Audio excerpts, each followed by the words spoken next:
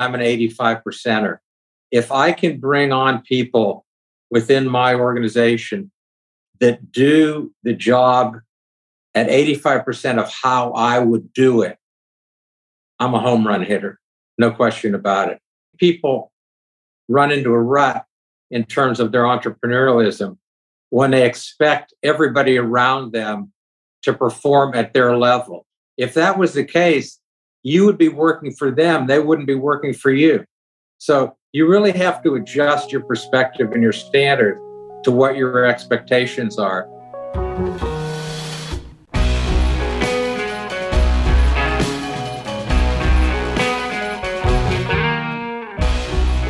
Kurt Malkoff was born in Youngstown, Ohio. Kurt has a BA, MA, and PhD degree from Ohio State University. He is a clinical psychologist and founder of Matrix Psychological Services. They have 4 offices in Columbus with 35 psychologists, psychiatrists, nurse, licensed mental health counselors, and substance abuse specialists.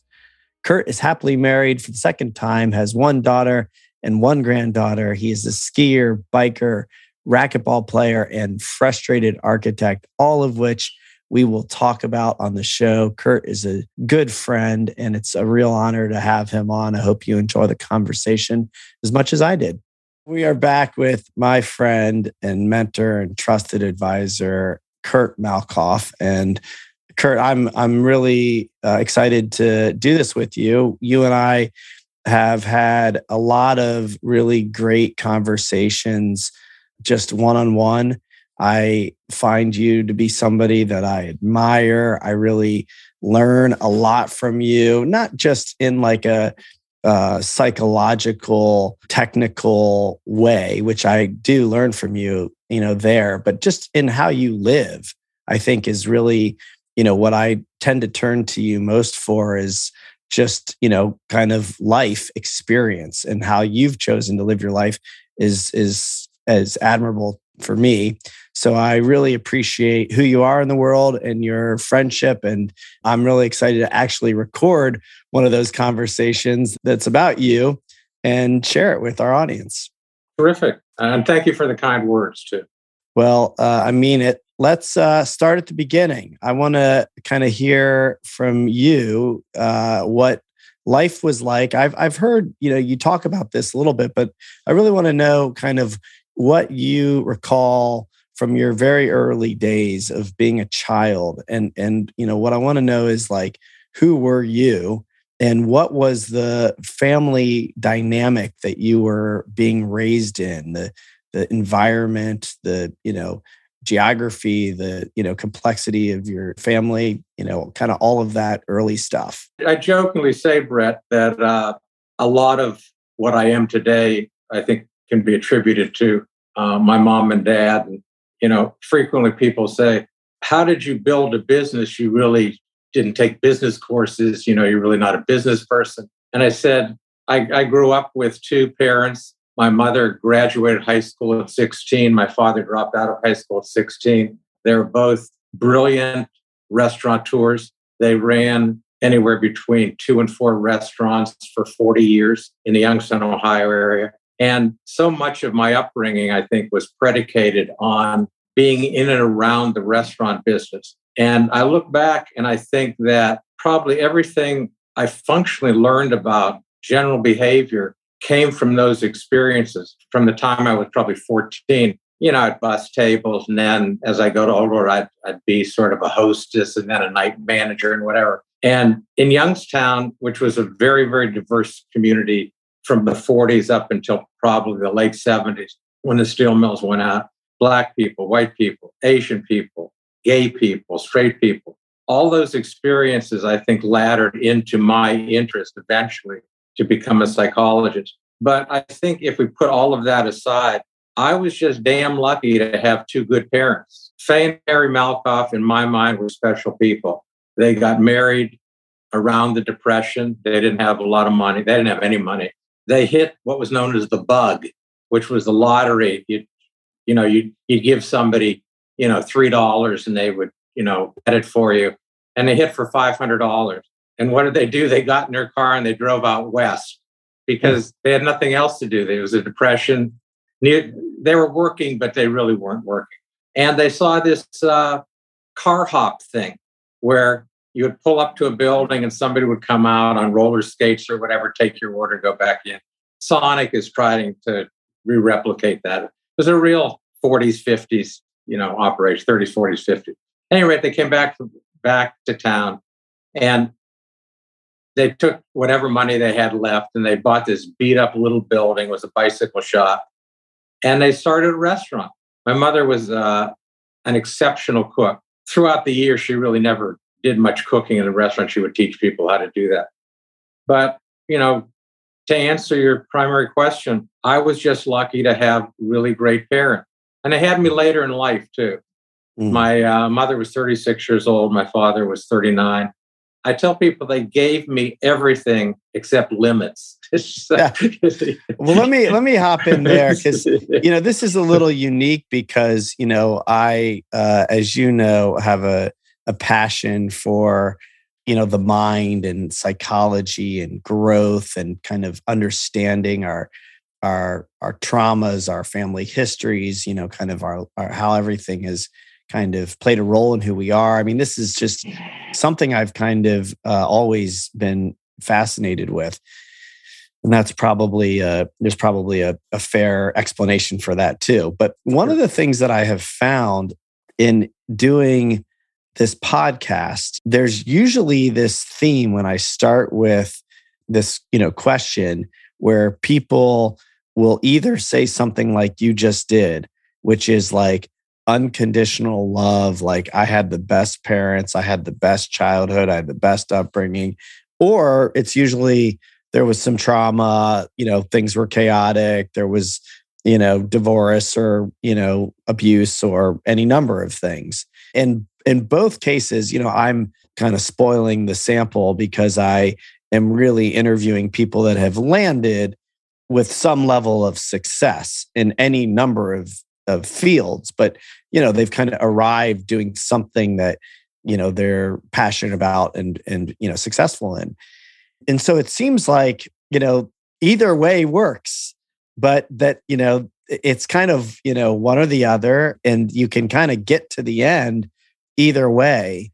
But I'm kind of curious, now that I have you and maybe getting a little off format, like tell me about like what you think of that, either way works. And also, just how much it was really beneficial to have it the way you had it, with these great parents. First of all, it's the classic psychological question. How much does upbringing influence one's future life success? And the answer is a lot, whether they're really shitty or whether they're really good. In my particular case, I had Faye and Harry Malkoff blocking and tackling for me for the first probably 30 years of my life. And what I mean by that, Brett, is I never had to worry about finances. I was an only child. They had me later in life, as I said. And, there's a lot of people that, had some privilege. But I always appreciated that and never took that for granted, not because of me, but because of them. They constantly mentored me, and you are very fortunate, Kurt. It's important that you get involved, you give back, you get involved, what have you. And even though they both worked in the restaurant business, they were incredibly charitable. And I can remember countless situations where they would discuss with me why we're doing this in terms of a giving nature, why we're involved with this, what have you. So from my perspective, and in no way am I going to sit here and say, I have the perfect life. My mother ended up having Alzheimer's for 11 years. My father had a massive coronary when I was 6 years old and fortunately lived for another 25 years, but he was a cardiac cripple. As you know, I went through a divorce, remarried, but that worked out great too. I have a very good relationship with my ex-wife. My present wife has a good relationship with my ex-wife, and Maybe that's because they have a common enemy. I don't know. But, and I have a wonderful daughter and grandchild and son-in-law. So somebody listening to this might say, well, that MF is just really lucky. And I'll be the first one to say, yeah, came down the right chute. There's no question about it. But I will say, and as we get deeper in the interview, I think I took advantages of certain opportunities I had that maybe some other people wouldn't have done. Mm-hmm. On the flip side of your question, I think people who have disruptive upbringing can either be motivated by that or imprisoned by that. I see people from my clinical practice that literally spend years trying to swim through that disharmony that they grew up with. And that's heavy baggage. It really is. Now when you win, it's a great story. Yeah. Okay. Great story. But it's more difficult. Sure. Yeah. I get that. And I believe that's probably true, and not that, any of it might not have its difficulty. I mean, as you outlined, sometimes maybe even I wonder about whether or not, people that have it so good, I think about this for my own family, like, is it then more difficult when difficulty strikes because they're not used to difficulty, right? And like that is, one thing that is certain. Everybody's going to have their moments, maybe days, weeks, months, years where things are hard, and that doesn't really. Nobody's, I think, immune from that. The top two buzzwords now in psychology are grit and resilience. Mm-hmm. And I think when you're raising your own kids, they're kids of privilege, they've been fortunate, but you always want to be intentional about giving them skill sets that don't just rely on the privilege. Yeah. Yep. Agree. So, grit and resilience. Those are two things that I think I got, fairly young and have served me really well. Then you have to kind of, develop the things that maybe you didn't get. But tell me a little bit more before we kind of get too far into, kind of how you took advantage. I do want to come back to that because I think there's probably a lot to hear there. But I'm kind of curious about like who you were in your kind of early recollection of like kind of how you were thinking or being, like in hindsight, like what kind of a kid were you? What kind of a young man were you? Well, it depends on who you ask. If you ask my elementary school principal, she would say, he turned into a psychologist. Are you serious? He needed a psychologist. If you ask my friends, they would actually probably say the same thing, but in a more socialized fashion. One of the things that my parents didn't give me, as I jokingly said, were limits. So I didn't have a rigor of academics was always important. So I don't want to give the impression that it wasn't. But I didn't have the set study time. I didn't have parents who laid down schedules and routine. And I think a lot had to do with their age. They were happy, that I was, born. At least for most of the time they were.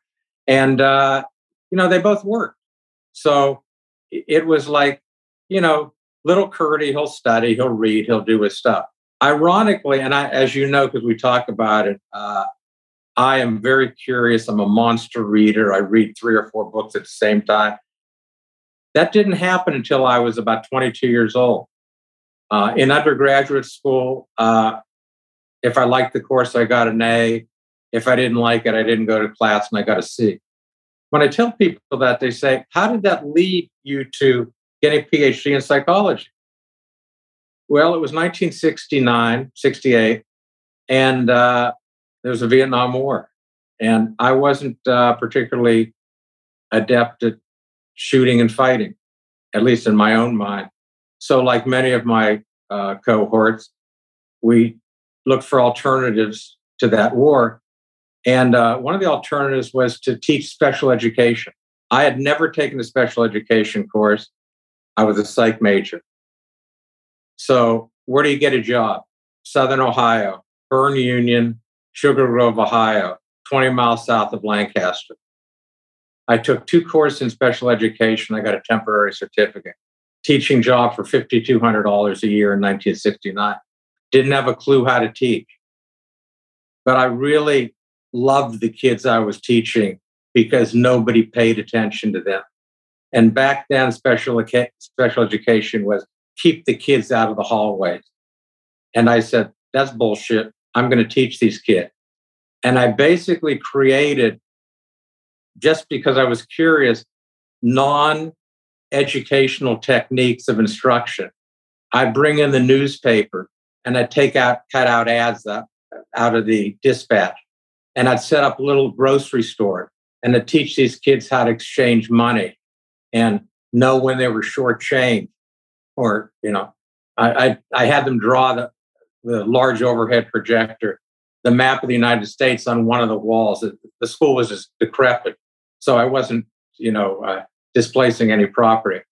And nobody ever taught these kids. Mm-hmm. Long story short, I became so involved with that I said, I want to go back to graduate school and become a psychologist. Took the GREs, applied to Ohio State, and they said, your GREs are okay, but we really don't accept people with a 2-3 undergraduate IQ. I don't tell many people that, by the way, now the world knows. And they rejected me. So I made an appointment with a guy named Dr. Oates, Dean. He was Dean of Academics. And I went in and I said, Dean Oates, I understand my undergraduate grades weren't stellar, but I thought I did well on the GREs. And I think that my experience last year teaching was an epiphany, and I really want to become a psychologist. And he's looking at his watch and he says, we turn down students with 3.2 IQ. Why would I accept you? And I mean, he was frank with me. Yeah. And then I gave him more sell. And he's looking at his watch and it's about 10 to 12. And he says, I got a 12 o'clock meeting. I'll tell you what I'll do, because you clearly are passionate. You retake the English portion of the GREs, and the grade was pretty good, but not to the standards he wanted. He said, you raise it by 75 points. You take 18 hours in a quarter system of education courses basically, and get at least a 3.5 and come to see me in the fall. If you do that, I'm going to let you into graduate school. And he basically said, why don't you run a 10 flat 100? Okay. Mm-hmm. Because there was no way that was going to happen until it happened. Mm-hmm. I took the GREs, raised at 105 points, 3 A's, 3 B's, went into his office, laid it out in front of him, and he said, you're in graduate school. Let me ask you about this, because I think this is sort of fascinating, kind of going back to first of all, I'm curious, why did you choose to be a psych major in the first place?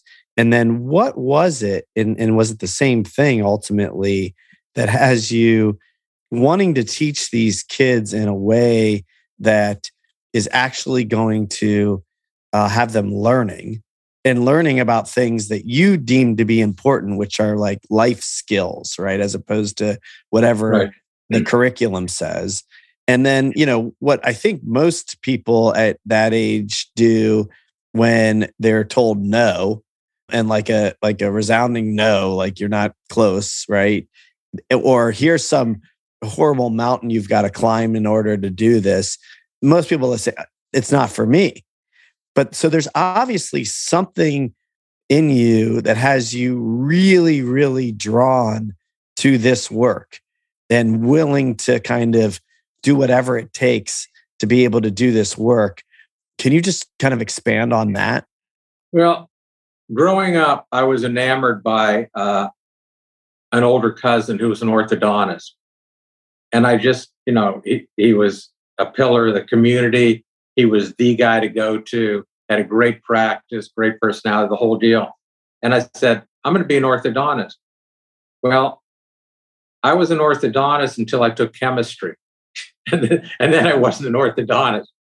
I quickly learned that I like the sciences, but I like the social sciences. So I took some sociology, took some psychology, and I just thought that how fascinating is it to try to understand human behavior? And as I alluded to before, I would work in the restaurants in the summer when I came home from college and, summers in high school. Managing people is all psychology. And, helping them sort of, when you have, two waitresses that can't stand each other, you have to do something to sort out that relationship. I didn't realize what I was doing, but basically I was doing what I do, professionally now for 40 some years. So I guess to your question, I always had a great interest in human behavior. As an only child, I didn't have any siblings, but to this day, I keep in touch with probably 50% of my kindergarten class. They were my brothers and sisters. I probably talked to one of them once every 3 weeks.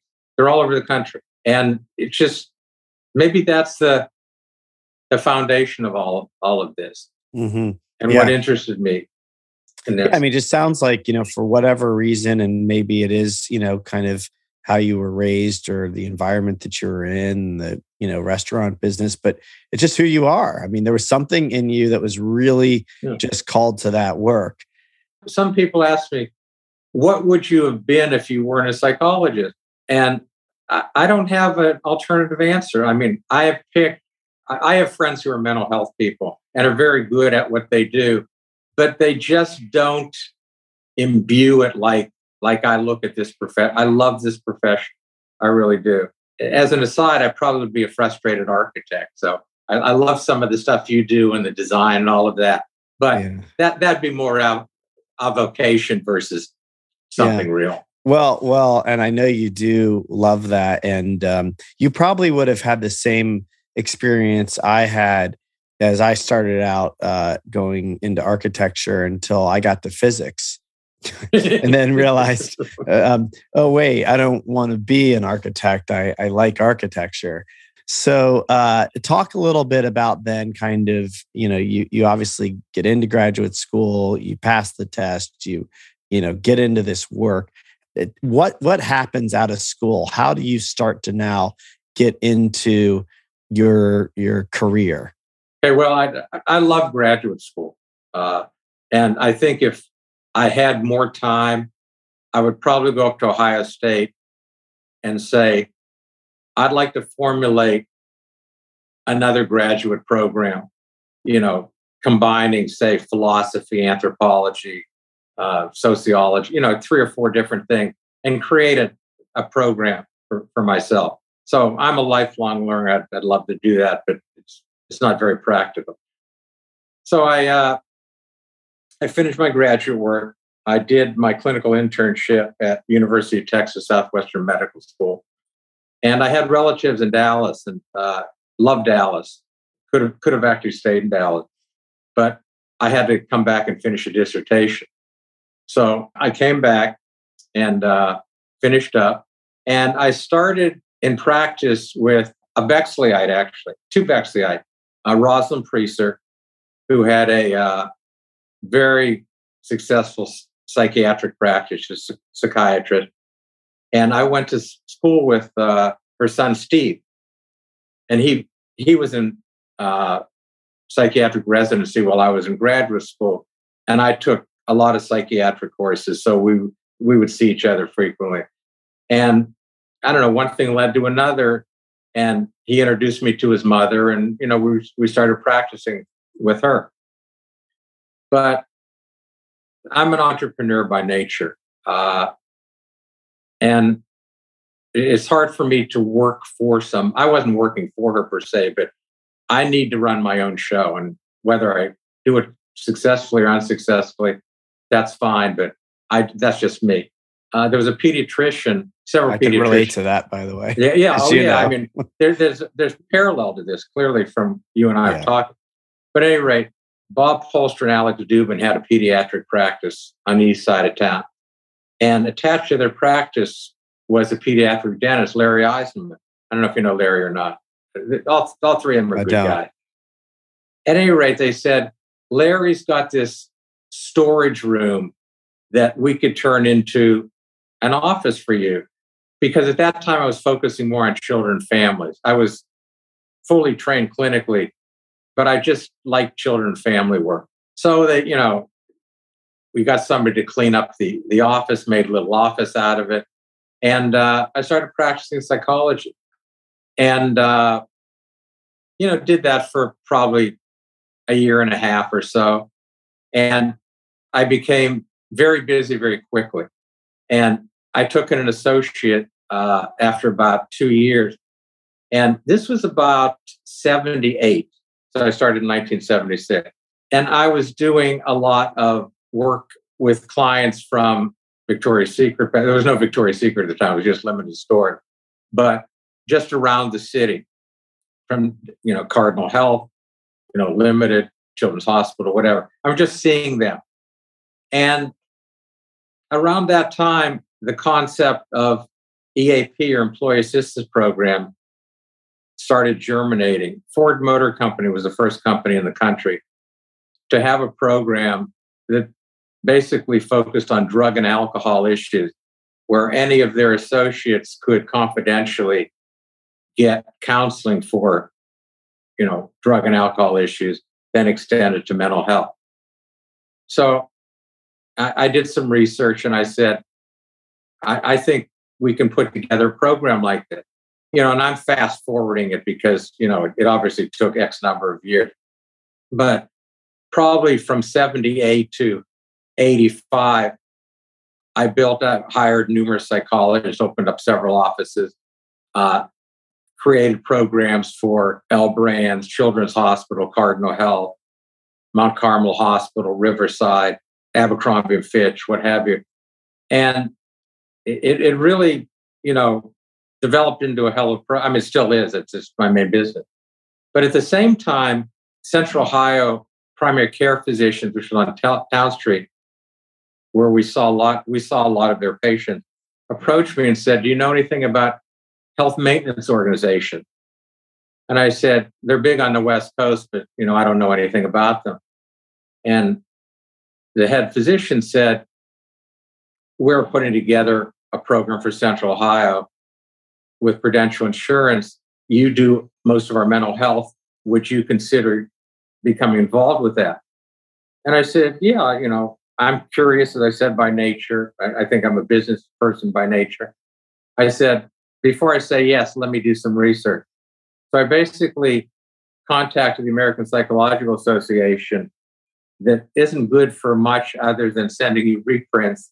And they sent me 2 boxes of reprints on how to provide psychological services to health maintenance organizations.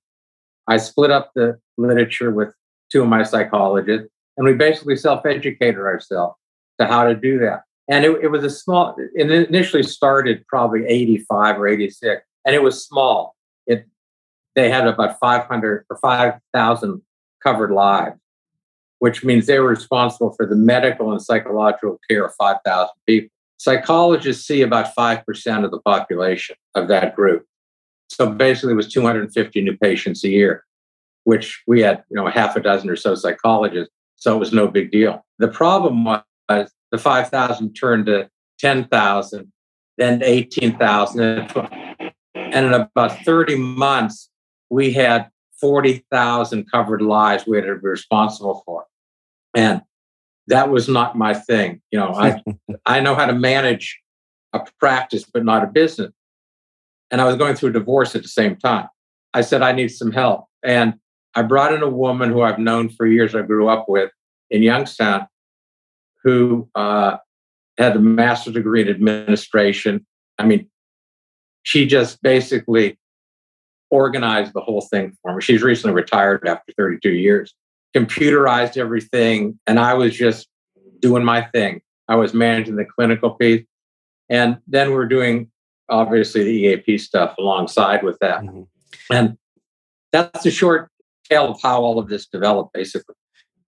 Interesting. So the what I kind of am struck by is, kind of going back to your family upbringing, and connecting that dot. You clearly, you even said that you're an entrepreneur, right? But you're really, both a psychologist and an entrepreneur, which makes total sense that you would then be working with employers, with large, fast-growing businesses, healthcare systems, because it's not only your own kind of entrepreneurial effort and business, but you're now engaged in the business world through the psychological lens. And so it does feel like you are kind of then now bringing all of that experience and all of that, curiosity and passion into something, which to me, I have found in my own life, when you can do that, we've talked a lot about that, when you can combine your passions into your work, it can be like you described, you're just out there doing your thing. That's and, special. And then you also then know you're smart enough to know what you don't want to do and what you're not good at, right? So then you bring somebody in, which is also probably a really important thing that you are doing for other people, right? Like that's part of this assessment is personality and what people skill set, what people are good at, what they want to be. Like that's what you are doing in part is figuring out, kind of how to put the pieces of the puzzle together organizationally. And you had to figure that out for your own organization. I think, and you can probably speak to this as well as I can. I think to be a successful entrepreneur or business people, you can't do it alone. And those who think they can probably shouldn't have gone into it in the first place. But I have a motto that I'm an 85%er. If I can bring on people within my organization that do the job at 85% of how I would do it, I'm a home run hitter. No question about it. I think people run into a rut in terms of their entrepreneurialism when they expect everybody around them to perform at their level. If that was the case, you would be working for them. They wouldn't be working for you. So you really have to adjust your perspective and your standard to what your expectations are. I'm proud to say my parents had waitresses for 25, 30 years, cooks for 20 years. The woman I mentioned to you was here for 32 years. My previous office manager, 29 years. Accounts manager, 21 years. Because they're just good, solid people. And could I do their job? If I put my mind to it, I probably could. But why would I want to do that? Doesn't make any sense. I mean, they just do a great job. And I'm real happy with the standard that I've set. Yeah. Well, we're kind of touching a little bit on, this subject that you and I have spent a lot of time talking about, where, you said, I think it's magic, when you can land in that spot where you're doing the thing that you love to do and it's driving a lot of value to the business. I call that unique ability, right? The thing that you love to do, that you're excellent at, and is driving tons of value to the business. That you can do maybe forever, and it gives you energy. I hope so. Yeah, right. I know you do because we've talked about this. So, talk a little bit about though how that continues to evolve for you, right? Because even though, you kind of find the thing that you love to do and you can do it forever, it's still changing, perpetually, like forever. Like there's tweaks. Maybe it's not as drastic, but it's still an evolution. So, I'm kind of curious about how your role with the company continues to evolve as you landed in that. I think you have to go back 35 years. I made a conscious effort or decision, should I say, at 40 years old, that I was going to not reinvent myself, but to iterate myself as it relates to what I do in life, what I focus on, and what I do within my practice, my business, Matrix. And I would say, in retrospect, every 5 or so years, I just redo the game plan and say I wanted to do more community work from 40 to 50 years old. So I carved out time. You only have so much time. So obviously, if you extract time that gives more effort to community service or whatever, pleasure, then you have to take it from someplace, and that's the business end of it. So if you would see videos of what my day consisted of when I was 40, 45 years old versus what it is today, it's the same 8 hours, but the focus, or 9 hours, pick a number, but the focus is totally, totally different. Back then, I was engaged in much more clinical service. I wasn't spending as much time on Next. Again, I was 40 years old, so the management piece was more on my shoulders than it is now. So fast forward 25 years or 35 years, I basically am in a position that I want to love every time I walk into this office. And that doesn't mean that everything I have to do, I love that I do. Because as an owner, there's some crap you have to do that's not fun. But with that said, for the most part, my day is carved out focusing on things I really get great pleasure out of and where I think I add value to. I still see probably a dozen people in psychotherapy. Most of them have been long-term, patients of mine. Some I see once a month, some I see every couple of months, something of that nature.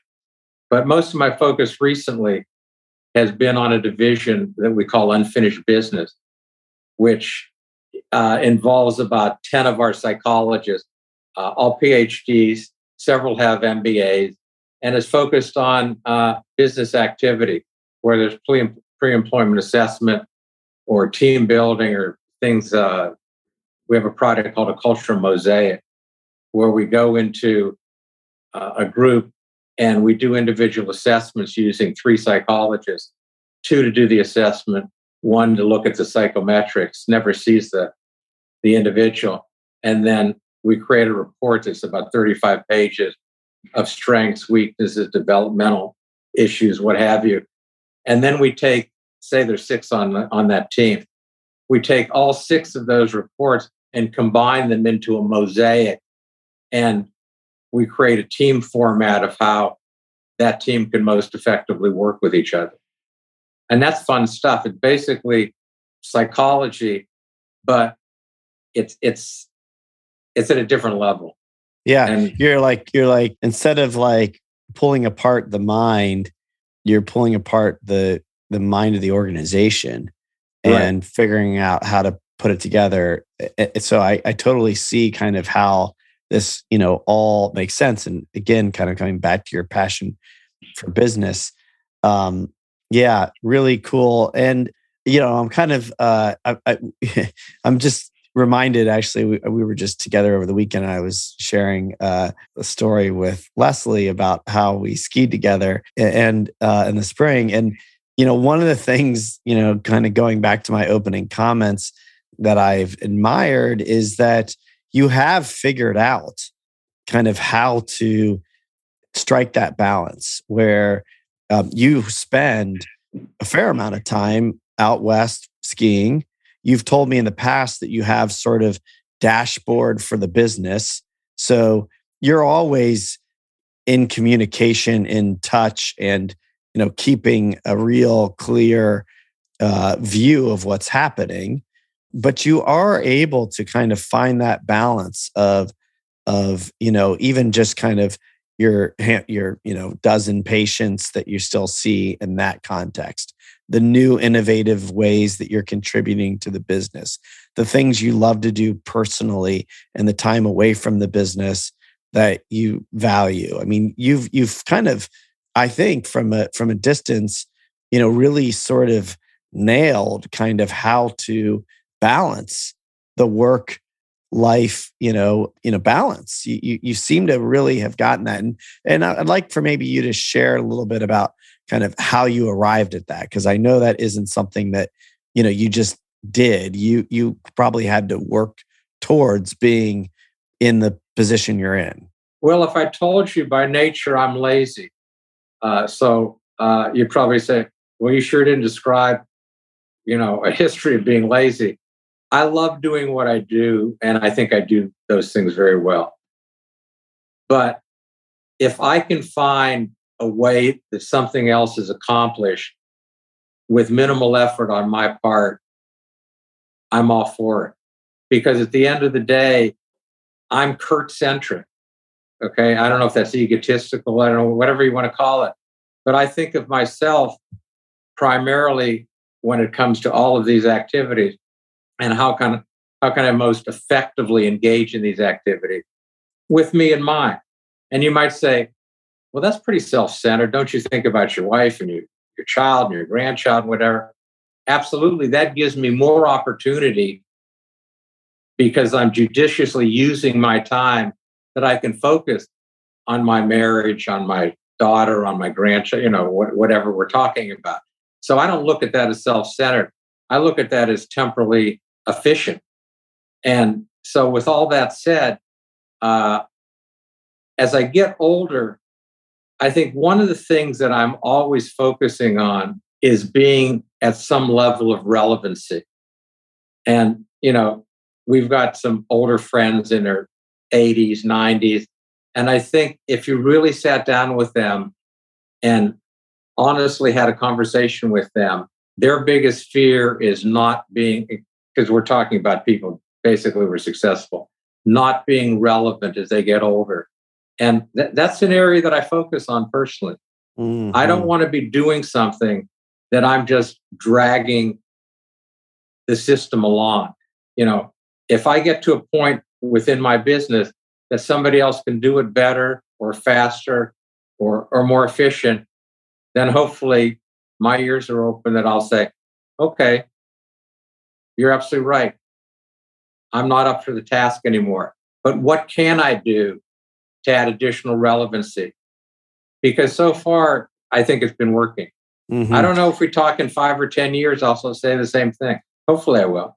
Well, one of the things, maybe this is a little off subject, but one of the things that I think you've done over the years, just kind of observing, is you've also had some hobbies and some things that, kind of outside of your work that have also been passion for you. I know that you I don't know if you're still riding, you were a cyclist, you skied, you could ski laps around, me and my kids, I saw that firsthand. I'm highly competitive. Mm-hmm. I mean, maybe to a fault, mm-hmm. but I'm highly competitive, and I still do distance biking. I'll probably do 100. I might do the whole thing of Pelotonia, but I'll probably at least do 100. I like new challenges. So I'm a racket sport player. I'm trying to get my arms around pickleball. I think it's healthy psychologically, physically, mentally to have something new that you aren't particularly competent in to try to get efficient at. Mm-hmm. That's my personal. Yeah, there's something about it, and I don't know. I've just been noticing this more for myself, even as I exercise and play a lot of tennis. I used to run. I know you've also taken up running. There's something about kind of the feeling that you get from being really good at something. There's some strength in there. There's some energy. It's energetic. It's very fueling to feel, like you're capable and competent, conquering and achieving. There's something that just kind of energetically is very fulfilling in that. And it could probably come in any number of ways, but physically in particular, I think has its own sort of really beneficial energy. I also like the banter of sport. Mm-hmm. I like the smack talk. I know you do. Yeah. I 4 years ago, because Pelotonia has been with COVID sort of iterated, but I had a jersey made, and on the back of the jersey it said, "You have just been passed by a 71-year-old psychologist how does that make you feel? So anybody who says there's no smack talking biking is wrong. Yeah, totally. That's really funny. Kurt, let me switch gears with you. Pardon the pun. But I'm thinking about, a little bit of the conversation we were having, over the weekend. In the last, few years, you mentioned the pandemic. I mean, everything has been pivoting and there's been a lot of stuff coming up. It feels like a very kind of big societal moment shift. People are calling it all kinds of things, but what's happened is, there's been a lot around racial tension. There's been a lot around gender and now, what we're seeing with, the matter of choice and in Roe v. Wade. And, certainly people have been looking at their family relationships, their marriages, their children, anxiety, fear, politics. I mean, in my lifetime, I don't recall seeing so much kind of bubbling up at one time. And that doesn't mean that it hasn't happened before, but, it's certainly taken its toll on a lot of people. Even, as you think about organizationally, the workplace, right? Work from home and, what people now, with labor shortages, what people are doing to try to retain and attract talent. And there's just a lot of stuff going on right now. And I'm just kind of curious, as you are probably seeing all of that firsthand, if you could maybe just expand a little bit on maybe this kind of moment in time, this moment in history that does feel sort of, really important and, kind of uncertain as to which way it's going. First of all, I'm an eternal optimist. So even though we clearly are going through political times we haven't seen in a long time, we're seeing societal sub-issues that, are at the highest it's ever been in terms of anxiety and a variety of other things. And then you throw COVID on top of that. From my understanding of this virus, it's probably going to be with us for a long time. It's going to be the new flu, so to speak. And we're probably going to have to take yearly shots or multiple shots or whatever.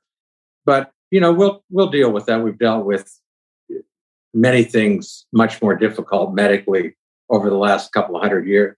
With all that said, I do agree with you that we are seeing a culmination of probably a lot of different frustrations over the last 50 or 60 years. And they seem to be hitting us at the same time. And then you had people living in their bedrooms for 22 months and, homeschooling and, threw kids off. And these are clearly different times. Nothing that we can't handle. And as I said, I'm an eternal optimist. But I think we really have to be very intentional and very thoughtful in how we do some of these things. Because the United States is still an experiment. It's only a couple of 100 years old. And people say, well, why can't we have, medical care like they have in Sweden or Japan or what? You're talking a tenth or a sixth of our population. I jokingly say the United States is 6 different countries. I mean, you have the South, you have the Midwest, California is its own country. Texas probably is its own country. For sure. And yeah. So what I think, and you mentioned Roe versus Wade, I think that basically we're going to throw everything back to the state. And you're going to see some very, very red states get very draconian, which in my mind is sad because the people who get beat up on that are the poor and the uneducated because they don't have the resources to get on a plane and fly to wherever to have a medical procedure. And we're seeing Starbucks recently came out that they said that they would financially and medically support any of their staff who, wanted to have an abortion. And you're having other organizations say that. But putting that aside, I think we're going to see this polarization for a while. And the short answer is we have to get better at talking with each other. We're really good at talking to each other. It's different times. It Yeah. really is. Yeah. And, I kind of probably feel very optimistic in general as well. And I'm not sure that I have kind of a lot of evidence for that optimism. But that's just how I'm wired. And I, hear you say this and hear you, say we're probably in this for a while and polarizing times. And I'm kind of, curious to hear a little bit more of kind of the optimism piece where it's like, do you feel like all of this, all the polarization and all of the tension and pain and suffering is going to eventually get us to a better place? And like, I don't know, like how long does that take? Is it in our lifetime? Is this just part of what we have to go through as a society, the swings, the ups and downs to kind of find some sort of centered, grounded, peaceful place? Is that where the optimism is? Or, talk a little bit more about, kind of how you still remain optimistic despite, a lot of the, suffering that's going on today. One of the reasons I think I have that perspective is I'm a student of history. So when we were talking Saturday, I mentioned John Meacham's book, The Soul of America. And if you read that book, it basically goes over the last 250 or so years. And I mean, we have gone through this kind of polarization numerous times before. So if you really look at history, this isn't new. I'm a 60s kid. So Vietnam, I remember knockdown, drag out conversation at the dinner table with my mother, who, as you know from this interview, I love dearly, but she thought Ronald Reagan was a communist. So you could see how we would have some interesting conversation. But with that said, we weathered that. We got to a comfortable narrative. And I'm not using my family as a microcosm because it's a real outlier. But I do think that if you look at political history and sociological history in this country, you see pendulum shifts.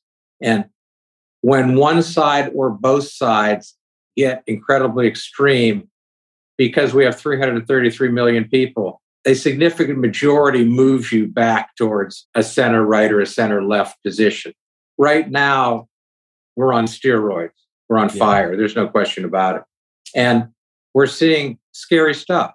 We're seeing stuff that we saw in the 30s. We thought we wouldn't see anymore, whether it was a racial thing or a religious thing or whatever.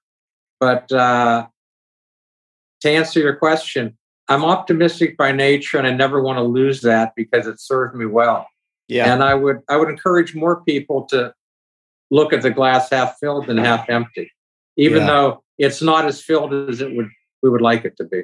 Yeah, I think that's really a great message. And, we're starting to wrap up as we're running out of time, but I feel like that's sort of really who you are and what you are doing for so many people. And, if you let me just kind of compliment you for a minute, I mean, your optimism does really come through, and your kind of zest for life, the joy and love that you have for your family and your friends and your team and your work and your passion and your community and your, hobbies, the way that you kind of, tackle, I'm going to do the 100 and, the sign on your back and the smack talk. I mean, you are kind of the change that I think, we need in the world, and that does inspire people. And it's probably not a coincidence that you're in your line of work where you can really do that for people. So I just wanted to say that and thank you and acknowledge you, and certainly appreciate, the opportunity to have you on the podcast today and just have you in my life.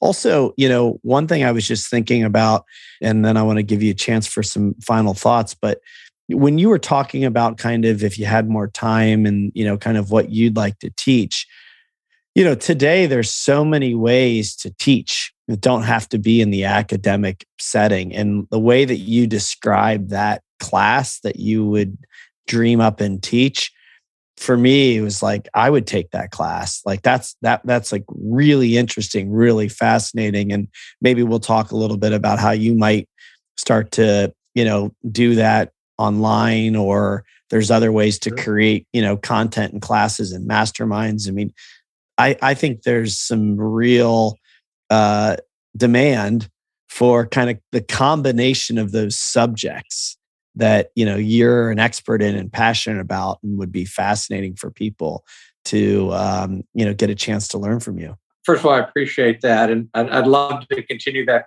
conversation. One of the problems with being me as well as being you is we're imprisoned by our own reality. So you can be just so self-reflective. And fortunately, I've done probably more things that are good than are bad, and successful versus unsuccessful. And let's hope I can continue on that ratio path. Well, I have no doubt that you will. And I don't know, do you have any final thoughts you want to share just for the audience? Just follow your passion. And sometimes it doesn't work out like you think it should. But if you look back retrospectively, you've done something that you really believe in, and that's all you can do in life when you really think about it. Yeah. We're all visiting. That's all. Yeah. So. Thank you, Kurt. Appreciate it. Thank you for listening to the Gravity Podcast. Please subscribe to the show at Apple Podcasts, Spotify, or wherever you listen to podcasts. To learn more about the entire Gravity Project, please go to gravityproject.com. Please check out the podcast on Instagram at The Gravity Podcast. Music heard of the show is provided courtesy of Kyle Lamoro and Oliver Oak.